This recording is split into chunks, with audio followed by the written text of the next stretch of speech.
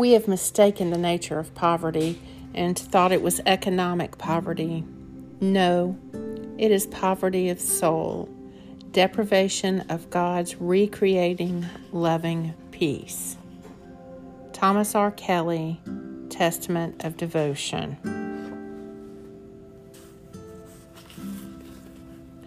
Open my lips, O Lord, and my mouth shall proclaim your praise. Had you desired it, I would have offered sacrifice, but you take no delight in burnt offerings. The sacrifice of God is a troubled spirit and a broken and contrite heart. O God, you will not despise. Today is Saturday, July 17th, in the season of ordinary time. Take a moment to be still and become aware of God's presence within you and all around you. Help us, O God, our Savior, for the glory of your name. Deliver us and forgive us our sins for your name's sake. Blessed be the Lord God, the God of Israel, who alone does wondrous deeds, and blessed be his glorious name forever. And may all the earth be filled with his glory. Amen and amen.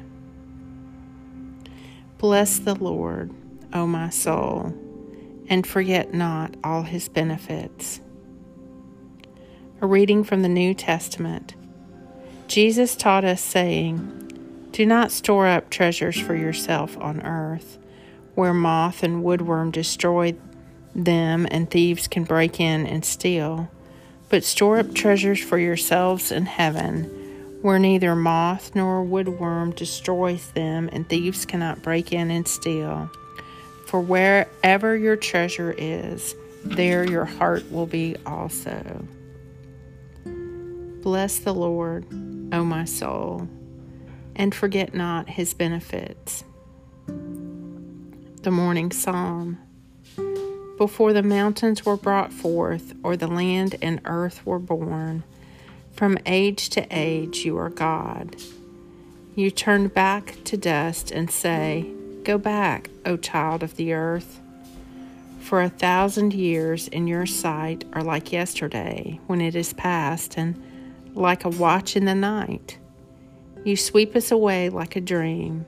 We fade away suddenly like the grass. In the morning it is green and it flourishes. In the evening it is dried up and withered.